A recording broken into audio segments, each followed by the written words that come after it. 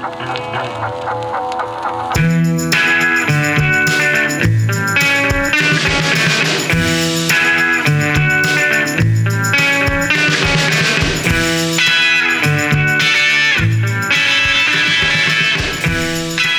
and welcome back to Rock Band's podcast. I'm your host, Jonathan Malaberti. This week on Beatles Part 12, we're talking about the breakup of the Beatles.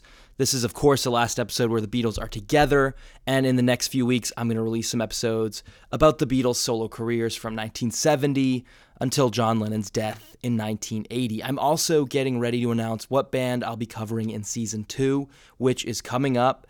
So if you want to stay in the loop, make sure to subscribe to Rock Band's podcast on Spotify and Apple Podcasts. Follow us on Instagram at Rock Band's Podcast. And of course, share us on social media and with all of your rock and roll loving friends. All right, I bring you all The Beatles, Part 12.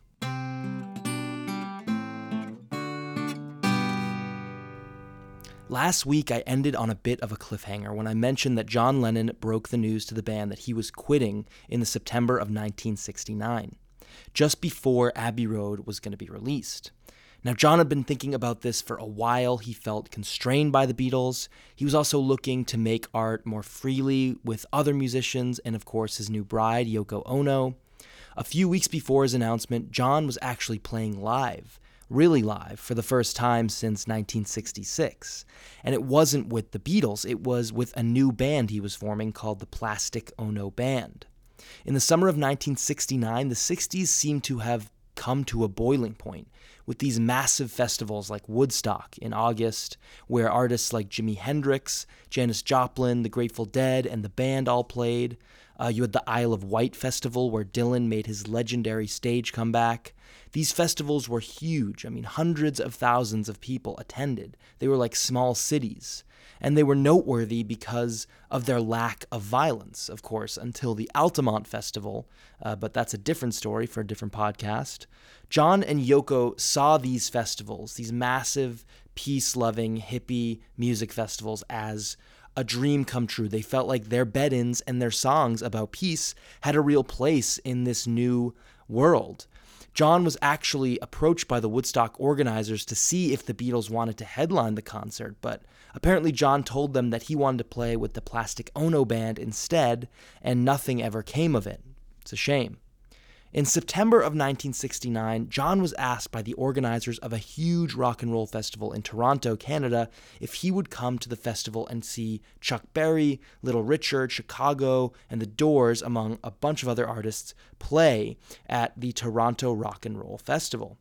Well, John countered with an offer to not just attend, but actually play at the concert with his new band, the Plastic Ono Band, and it was, of course, accepted.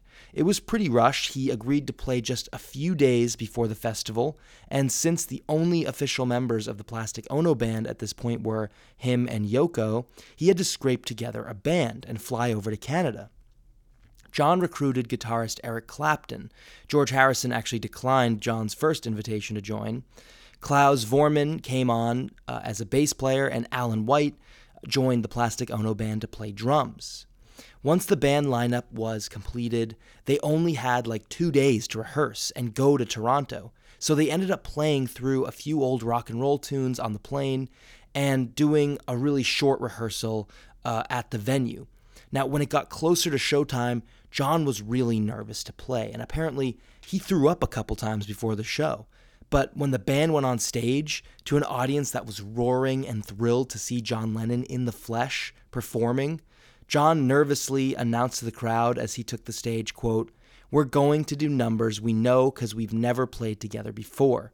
But here goes, and good luck," unquote. The band was rusty and raw, but pretty solid overall given the circumstances. They played covers like Dizzy Miss Lizzie, Blue Suede Shoes, which were songs that the Beatles used to play at the Cavern Club. They also played some material from John and Yoko's repertoire like Cold Turkey and Give Peace a Chance. Cold Turkey was a new song that John wrote about withdrawing from heroin, and it features him playing a scorching lead guitar part and a pretty intense vocal performance. It was actually rejected kind of by the Beatles, who thought it was too dark and never really worked on it seriously. John wanted it to be a Beatles single, but they didn't see the potential. John had such a blast playing in Toronto, and for the first time on stage, the spotlight was on John Lennon, not the Beatles. Sure, Clapton was pretty big, though not huge in North America yet, but nobody could compare. No other artist, not Chuck Berry, not Jim Morrison, could compare to seeing John Lennon standing on that stage. It was huge. John was ecstatic to be around different musicians and to have played a successful show with a new band with his name. And on the plane ride back, he even told a few of the musicians that he was planning on leaving the Beatles and even asked them to start a new band with him. John said, quote, "I told Eric Clapton and Klaus I was leaving and that I'd probably like to use them in a group. I hadn't decided how to do it, to have a permanent new group or what. So I announced it to myself and the people around me on the way to Toronto. Alan Klein came with me, and I told Alan that it was over," unquote. Now, Alan Klein's heart dropped. He had just secured the Beatles, and now John Lennon was going to end it. Not only that, but Klein had just made a crazy good deal for the Beatles and for himself with the American record label Capitol, where they would receive 25% of retail price, unheard of back then. Klein begged John not to tell anyone else, not Paul, not Ringo, especially not the press, that he was saying to people that he was leaving. Alan Klein said to John to wait until after the deal was signed, but really Alan Klein was just hoping John would drop it.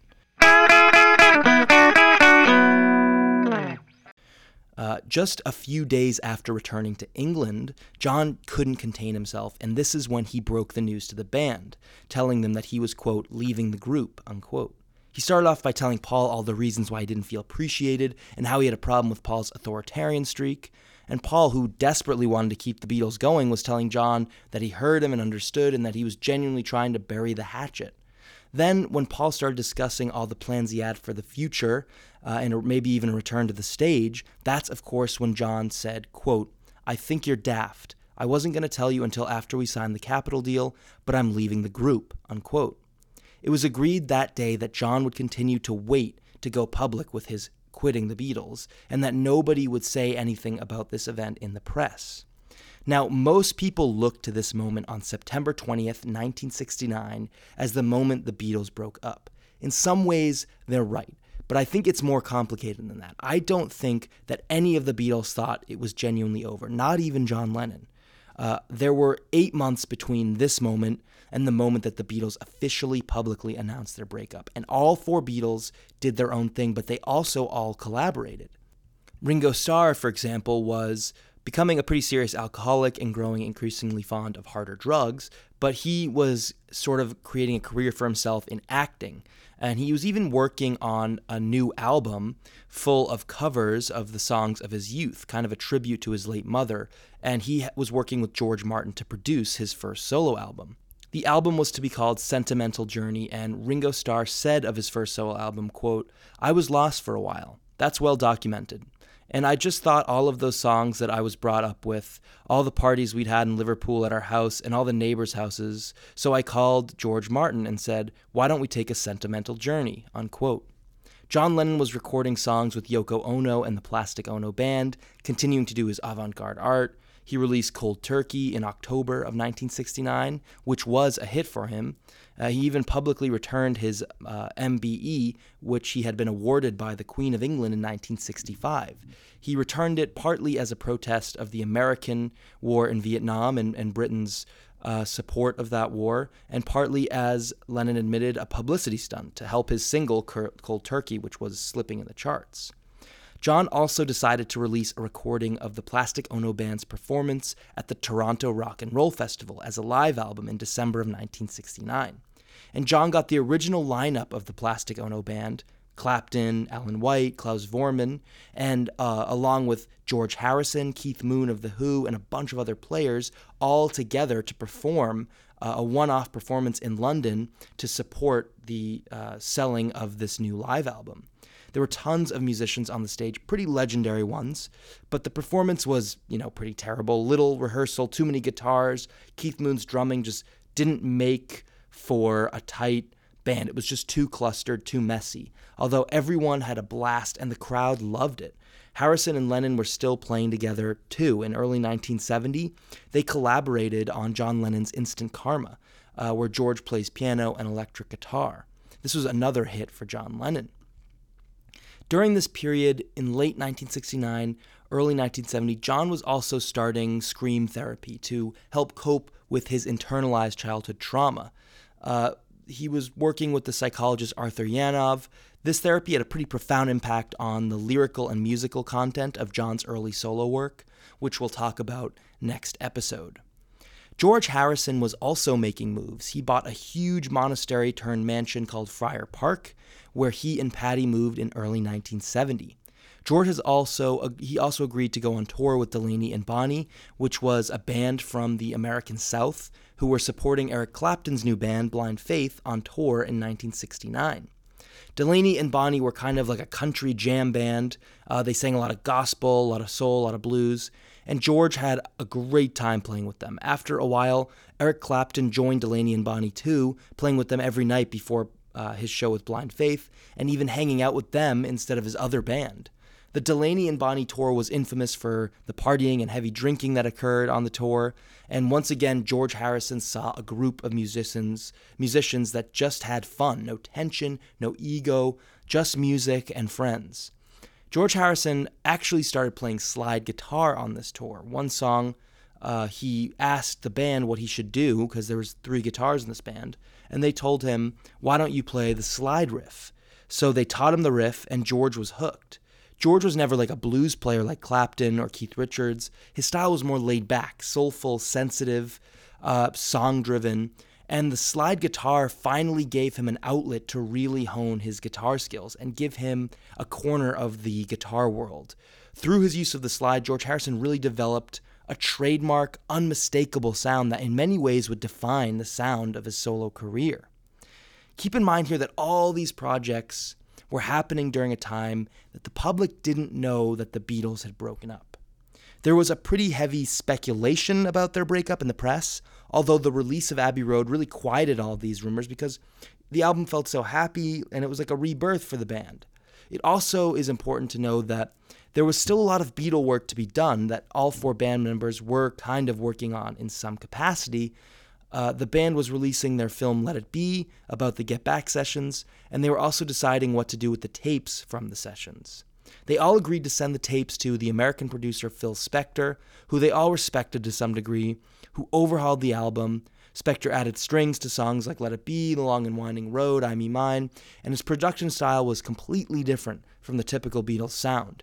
In January of 1970, Paul, George, and Ringo actually got together in the recording studio and recorded George's I Me Mine, and they added some finishing touches to Paul's Let It Be, like a new guitar solo from George. While John wasn't there, this was like just a few months after John declared he was quitting the band, and it didn't really seem like George, Paul, and Ringo were taking John's departure as something permanent. I mean, they were still in the studio working together, starting brand new songs. The final product of the album was called Let It Be, to be released in the spring of 1970.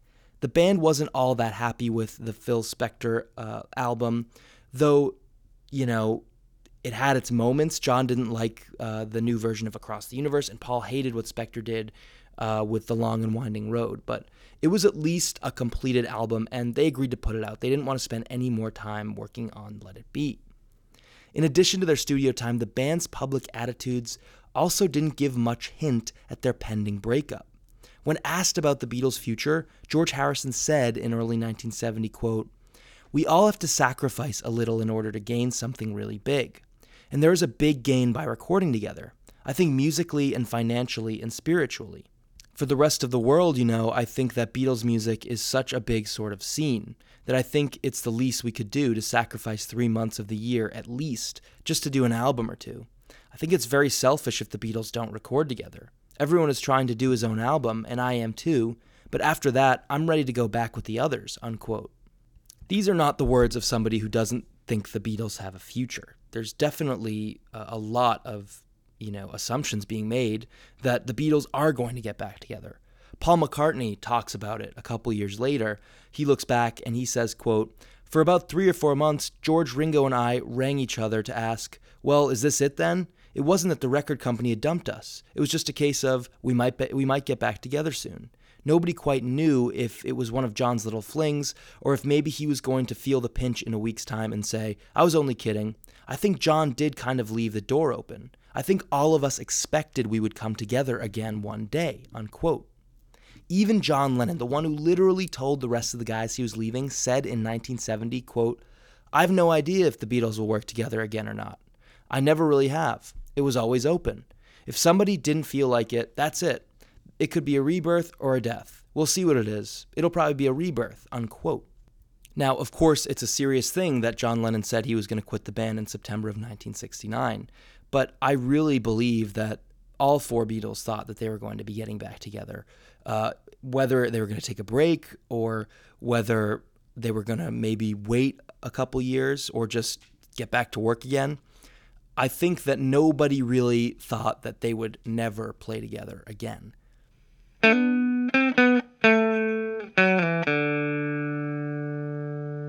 Now, I haven't really mentioned what Paul McCartney has been doing during this time, and that's because Paul is dead. No, I'm just kidding. But Paul did vanish from the public eye in 1969 and 1970, and this fueled the Paul is dead conspiracy. People really believe that Paul might be dead. In reality, he was just in Scotland with Linda and his kids. Now, Paul was a Beatle at heart. He wanted to keep it going, and he felt that they could. However, Paul was heartbroken that John and him had virtually no creative relationship anymore, that it was replaced with like hate and jealousy and paranoia. Paul also felt alienated from Ringo and George and often felt like it was a 3-on-1.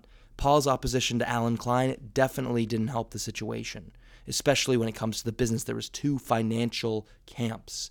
After a while, it began to dawn on Paul that the Beatles may actually be finished, and he felt like his friendship with the others, his brotherhood, and his band was gone. Paul was in a depression during this period, and he stayed holed up in Scotland, sad and angry. At one point, a few journalists came up to see if Paul was dead, because this was a genuine rumor, and a furious bearded Paul chased them off the property and told them to, quote, fuck off. After a while, Paul realized that it would be pretty bad PR if this was the image that people have of Paul, a crazy, drunk, bearded guy. So he ran back, he got the journalist, and he agreed to do a little photo shoot and an interview. Out of everyone, Paul liked being a Beatle the best. That was no secret. He didn't want it to end, like the way the others kind of did want it to end. You know, they all had a long list of grievances about why the Beatles are, overly restrictive to their musical, ambitions. But Paul always wanted to have the Beatles as a vessel for his musical ambitions. He didn't want to leave. He didn't really want to go and do a solo career. Paul said later of this moment, quote, I nearly had a breakdown. I suppose the hurt of it all and the disappointment and the sorrow of losing this great band, these great friends, I was going crazy. I wouldn't get up in the morning, and when I did get up, I wouldn't shave or bother with anything, and I'd reach for the whiskey, unquote. However, at Linda's urging, Paul gradually began to get himself together and think about life post-Beatles and making music post-Beatles. Paul started to write and arrange a bunch of songs and prepare a studio album. On this album, every instrument would be played by Paul. With the exception of some backing vocals sung by Linda, Paul is playing every single piano, guitar, bass, drum on the album. He included songs like Junk, The Lovely Linda, Every Night, Teddy Boy, and of course the album's best track and one of Paul's best songs, Maybe I'm Amazed. Paul recorded the album at his home studio and at EMI and decided to name the album simply McCartney, set to be released in mid-April of 1970. When word got to the rest of the Beatles about Paul's new album, they were pretty unhappy, not because he was recording, they were all recording, but that his release date was around the same time the Beatles were releasing Let It Be and Ringo was releasing Sentimental Journey. John, George, and Ringo agreed to make Paul wait until the summer to release his album. Ringo Starr was actually sent over to Paul's to inform him that Apple would be deciding not to allow him to release his new album, which was kind of a bluff. And he caught Paul at the worst time. Paul unloaded on Ringo and ran him out of the house. Ringo, who was just kind of the messenger, not really wanting that kind of confrontation with his friend, returned and convinced George and John to just let it go and let Paul release it. This was kind of the last straw for Paul. Paul now felt he was fully alienated from the band, and he was furious about it. And the rest of the band now had this war on Paul. They felt like Paul was screwing the Beatles album and Ringo's album by just deciding to release his solo album the same week. Paul, who was always a gifted PR man, decided to take this opportunity to make a pretty big announcement. Paul worked with the Beatles publicist Derek Taylor to prepare a Q&A with Paul that would be released a few days before his McCartney album. In the printed Q&A, Paul talked about his creative process and the making of the album, but the real purpose was to get at what everybody wanted to know, what the press was endlessly speculating. What was the deal with the Beatles? The question at the end of the Q&A was simply, quote, "Are you planning a new album or single with the Beatles?" unquote. To which Paul answered simply, no. Finally, someone come out and said it and presented the news that nobody wanted to hear. The Beatles were broken up. On April 10th, after receiving the word about the Q&A, the Daily Mirror ran a story on the front page with the headline, "Paul is quitting the Beatles." Whatever breakup that was being hidden from the public for the past 8 months was now out in the open, and it wasn't John who told the world that he was leaving the most cherished band in the world. It was Paul. The other Beatles were livid that Paul seemingly used this announcement of the Beatles breakup to get publicity for his new album. John said, quote, "Paul just did a great hype. I wanted to do it and I should have done it. I thought, damn, shit, what a fool I was. I was a fool not to do it, not to do what Paul did, which was use it to sell a record," unquote. In April of 1970, the world found out that the Beatles had broken up, officially putting an end to the 1960s. A lot has been said about why the Beatles broke up. Was it drugs, the egos, Yoko Ono, business, creative differences? Did the Beatles just grow up and move on? There isn't just one reason, it's a bunch of things. But one thing is for sure, no artist has ever been or is likely to ever be as popular and influential as the Beatles. And their breakup left a huge void in the music industry, but it also cleared the way for a new decade and generation of great rock and roll music. Sometime in the summer of 1969, John Lennon, Paul McCartney, George Harrison, and Ringo Starr stood in the same room together for the last time. They would never make any music while the four of them were alive together. They all went on to have successful solo careers, but they would quickly learn just how hard it was to live in the shadow cast by the Beatles.